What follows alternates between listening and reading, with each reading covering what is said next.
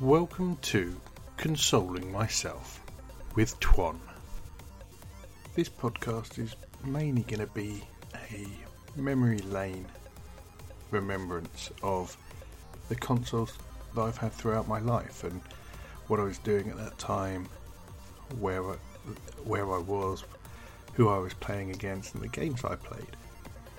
I've been wanting to do this podcast for a while, so I thought I'd start on it and get an episode recorded. Today's episode is regarding the Atari 400. The Atari 400 was the first games console really I ever had, and I can't even say it was mine.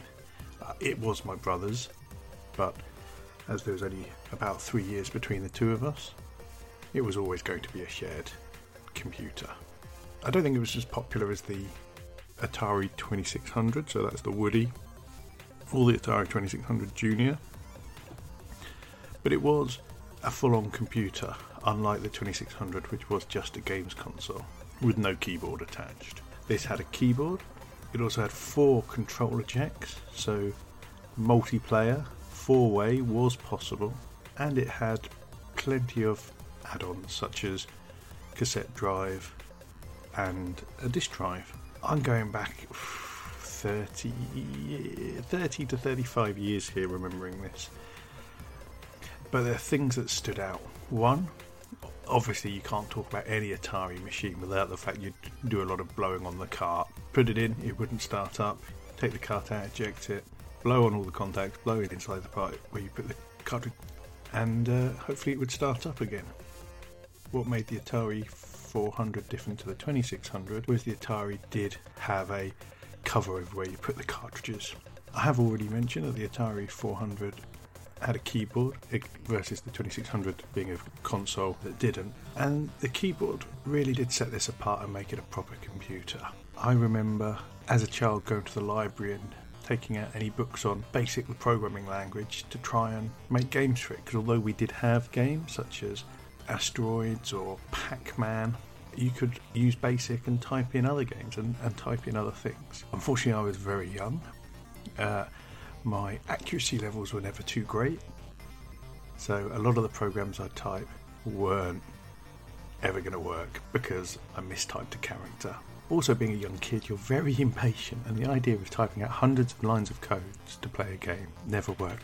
There was a space simulator, but not like Elite, more like a flight simulator in space that I desperately tried to type out a number of times and never managed to get it to work properly. You're talking about a time where you would write code line by line using BASIC, but also like debugging your code was an absolute nightmare because you had to read every single line off the screen and hope it would work at the end of it. And for me, it never did. I remember my brother successfully coding some stuff. He managed to code in something that used the joystick, the classic Atari joystick, not the paddle, but the joystick. Used the joystick to make different sounds. I mean, it was fascinating at the time that my brother had programmed something, so he was able to do something that made the joystick do something a joystick doesn't do. A joystick was for movement, not for sound, but he did it. And that was absolutely amazing for me. I couldn't believe that such a thing was possible. I can't remember if we had a tape drive for it. I can't remember, and that's time hasn't been kind to my memory. So, but I know we had games. I know we had cartridges. I know my best friend growing up, he had a 2600. But there was something about the Atari 400 that really has reminded me this came out late 70s, so it wasn't, this came out in the late 70s. Now I was born late 70s, so whether my parents bought this for my brother when he was very young, or we're talking about maybe 1985 to 89, maybe. I'm not great with these dates, but yeah, we were able to play games, and I think at the latter part of us having it, probably people started getting Spectrums, or maybe Commodores, and so their gaming was a lot more developed. I think they had a few more colours, a bit more processing power. I remember the challenge we had So we did have a few games, but I remember the challenge we had getting games. So we lived in a small village in Berkshire, and you used to be able to go into, there used to be, I want to say Tandy, no, it may have been a Radio Shack in the nearest town to us. And I'm certain you could buy games in there, but as the years went past, we ended up having to go to, there was a covered market stall in that town, and there was one guy there who sold Atari games. And I remember being with my dad once, and he allowed me to choose a game. And I can't remember why, I don't know why. It was just me and my dad, I don't know, older brother and a younger sister. But I did choose a game, and I chose something called River Rescue, where I think it was a side-by scroller, and I'm going to do a complimentary YouTube video for this, but I think it was a side-by scroller where you collected people from one side of a river and had to drop them off at another while avoiding traps, crocodiles, logs, one-way system. I think, as I said, long time ago, but I used to love playing this game, mainly because it was mine, and the Atari 400 was ours, but I felt like this game was mine. Don't know if it was mine, and I've no idea what happened to the Atari, no idea what happened with the games. It's possible they were sold when we stopped using it. The world moved on.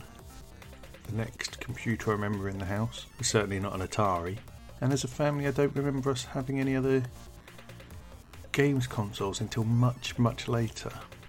So that Atari, things that jumped out is it warmed up and had a smell. Now, that's a hard thing to explain, but I think if you were playing had the Atari going for a while, it would just, like electronics do, they warm up, and it just had a certain odour. I mean, it wasn't an unpleasant odour, it wasn't a pleasant odour, it was just what it smelled like when it got warm. I mean, it was like all computers of the time, it was very beige, very, very, very beige. But it was a computer. You could see that it had a keyboard.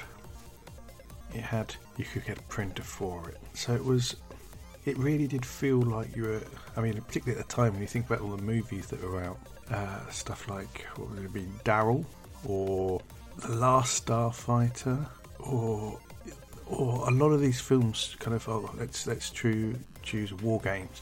A lot of these films kind of had computers as the backbone to them. And I now had something, or we now had something, which was just like that. And I could play Missile Command. Not very well, that's for sure. But I could play Missile Command. It felt very much like watching a bit of thermonuclear war from War Games. And I really did want to pre-out to program it. And that was a very young age, just being able to do it. I also have memories of my brother making it play the James Bond theme tune, which he'd have had to have coded in. And it was just, as consoles developed over time, the Atari obviously fell away. 2600 came out and then gave people proper console-like behaviour, which is his 2 controllers, some cartridges, and just a gaming machine. So yeah, they missed out on that. Now, other things the Atari had a flat keyboard. I want to say it was waterproof, but I very much doubt it was waterproof. But it was probably wiped clean, I suppose. But you couldn't type very quickly. It needed a particular pressured press when you typed. It was ahead of its time, though. Not really. It was of its time, I think, coming out of the 70s. I mean, remember, this is the 70s. This came out. It was a home computer. I'm sure it cost hundreds and hundreds of pounds. And Atari did bring out the 800 later and the 800 XL. So they did continue to make home computers as well as the consoles, but the Atari 400 was the first one inside our house. I'm trying to remember, so I'm going back here. I don't remember it in the last house I lived in with my parents, which we lived in for like 20 odd years. So I'm imagining it must have been the first house I remembered, and maybe the second house. I wasn't in the first house very long. So yeah, I mean, it's a hefty old machine now. I mean, I'm imagining if you were to buy like a portable typewriter today, it's probably about that size. I mean, it's much, much bigger than much bigger than a laptop you'd buy. Probably around the size of a small form factor PC case. I mean, it's really not, and I can't be bothered to measure it, to get it out and measure it, because I don't think it's that important. But size wise, it felt hefty. Now, it did have to have quite a lot of metal inside it to reduce the emissions that the Atari generated, interference emissions. So yeah, it was quite a hefty little machine. It still had an on-off switch, which is lacking on a lot of stuff today, like a hardware or on-off switch. And I don't think it didn't come with anything built in, really. I think you could turn it on and you could type stuff. But obviously nothing gets saved, nothing would run. Didn't have BASIC installed on it. BASIC was a separate cartridge. I think we had the tape deck for it. So we could record stuff onto it. I think so. But you can see in its design and what Atari did that it really did try, and I think was fairly successful in getting a home computer into the homes. This was, I mean, imagine at the time you'd have, your offices wouldn't have had, not everyone would have had a computer in their office. Not as in their own computer, but their office might have had a computer, or at best their team might have had a computer. But late 70s, so I mean, let's say late 70s, this is now 40 years ago this came out. I'm very lucky, I managed to find a complete one working. Well, it wasn't sold as working. I managed to find one about a year ago on eBay as part of a bundle from not far. So it was an Atari 400, an 800 and a disk drive with some games. It was untested. The 800 had a power supply but nothing else. The Atari didn't have a power supply but had the TV aerial cable, or the TV connector cable. So I picked up a new power supply for the Atari 400, connected it up, and it worked, which was blinking lucky. And I'm seeing boxed ones go on eBay for 200 quid, boxed, fully working. Because it was used, because it had a keyboard, this thing needed to be touched, this thing needed to be typed on and button pressed, and the cartridge slot opened. At the time there weren't any reason I'm not spending £200 on an Atari 400, but also I didn't feel bad about getting one that wasn't boxed. I wanted one that had been used, and there was a chance it wouldn't work either, so my bid on eBay was fairly reserved. But there were two machines in there. I keep saying consoles, but there were two machines in there, and the idea being the 800 is an 800 XL. It means nothing to me, so I wanted to get that working. Now it came with a power supply but not the TV cable, so I bought a TV cable and it's not working. So the 800 I need to buy a power supply for, and then hopefully I can get that working, and then hopefully I can sell that on. But I've got the Atari 400 now. I mean, what else would there have been that I could have played on? Some Binatone Grandstand type game, or some Pong, or one of those consoles that has 52 different versions of Pong. Maybe, but I don't think so. And I don't know why we bought the Atari, or my parents bought the Atari 400. I'd be interested to find that out. I could have done more with it, I think, but it certainly did get my interest going in computer games. And in later episodes you'll find out kind of the first console I actually owned, well, as in was mine, brand new. The next console I got after this, it says racking his brain, it's also the first console I think I owned brand new. And the order I got the rest of my consoles were certainly not the order they were released in. But I have now completed my console buying mission. I now own every console that was mine. So it's taken me a year and far too much money, so don't tell the wife. But everything I've got so far works, powers on, I can play games on it.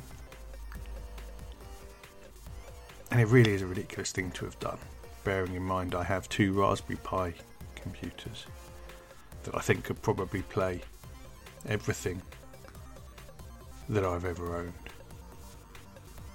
Except for my PlayStation, the latest PlayStation 4 stuff. Well, it's the latest at the time. I don't think it would play the PlayStation 3, but it might have done badly. Probably could play the PlayStation 2. So yeah, I've got 2 Raspberry Pis I could play everything on and have the nostalgia I wanted whenever. But my mission to buy all the consoles wasn't to just say that I had them. I want them on display. I want to try and remember what I was doing when I had those consoles. What we as a family were doing, or what I was doing as a person, how I was growing. The Atari 400 was a four-player console. 4 players. I mean, I'm racking my brain. The next console that came out that was 4-player without any extra hardware, I'm going to go as the GameCube. GameCube / original Xbox, but I think the GameCube came out before the original Xbox. I'm not too sure on the dates. So yeah, I mean, I think the GameCube was 4 controllers. But yeah, so you're looking at, let's say, so I'm going to say probably 20 years before the next 4-player with no additional hardware was launched. I know some people might say, well, hang on, the Mega Drive had micro machines with the 4 additional ports on the cartridge, but I don't think that counts. This was a computer you could own, have in your home, connect to your television, and have 4 people play. I have no idea what 4 people games there would have been. I'm racking my brains just now and going, well, you're not going to play 4 people Pac-Man, I don't think, or Asteroids, or Centipede, or Defender, or Missile Command. So there would have been some, but I have no idea. But so what I will do is I will at some point get the Atari 400 out, have it up on a YouTube video. I'm struggling because, like, the logistics of it, of trying to play a game on the Atari 400 while recording that without just pointing a camera at the screen. I think that's going to be a challenge. So what I think I'm going to end up doing is playing emulated versions of the games, which I'm happy with.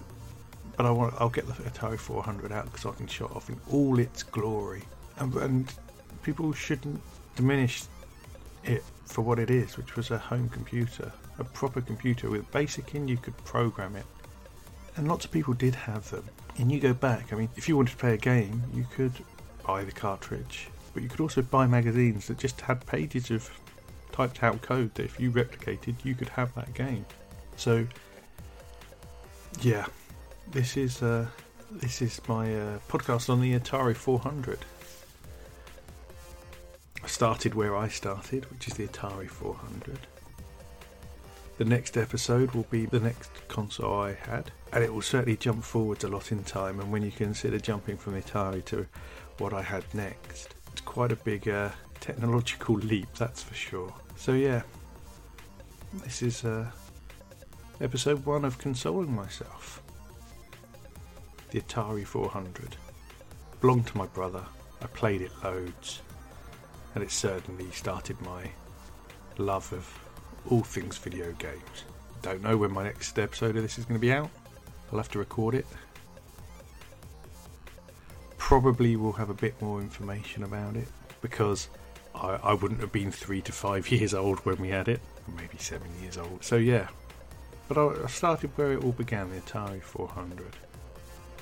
What I might do is, if I see my brother over Christmas, I might sit down and chat with him about it, see if he remembers, and could set that out as a bonus episode. I'd be interested to do that. Well, I could in fact chat to my brother and my mum and dad and see what happened and why we had an Atari 400. Because it'll